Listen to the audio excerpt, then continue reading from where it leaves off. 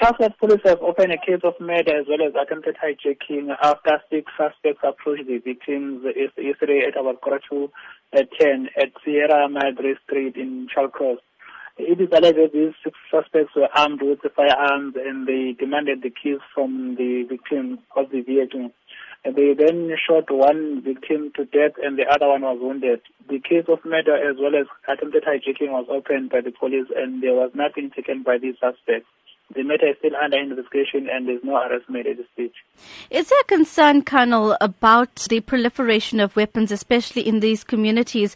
There are unconfirmed reports that they were using AK-47 rifles. Yes, that is why we are appealing to the members of the community to work together with the police by identifying those people or those suspects who have got illegal firearms and report them to the police. The police are doing everything in their power to make sure that these illegal firearms are collected and they are taken away from the criminals. The members of the community can report such people who are in possession of such firearms to the police so that the police will arrest and recover those firearms. Is it known at this stage whether this particular incident could be linked to a syndicate in the area? We cannot say at this stage whether this is linked to any syndicate in the area.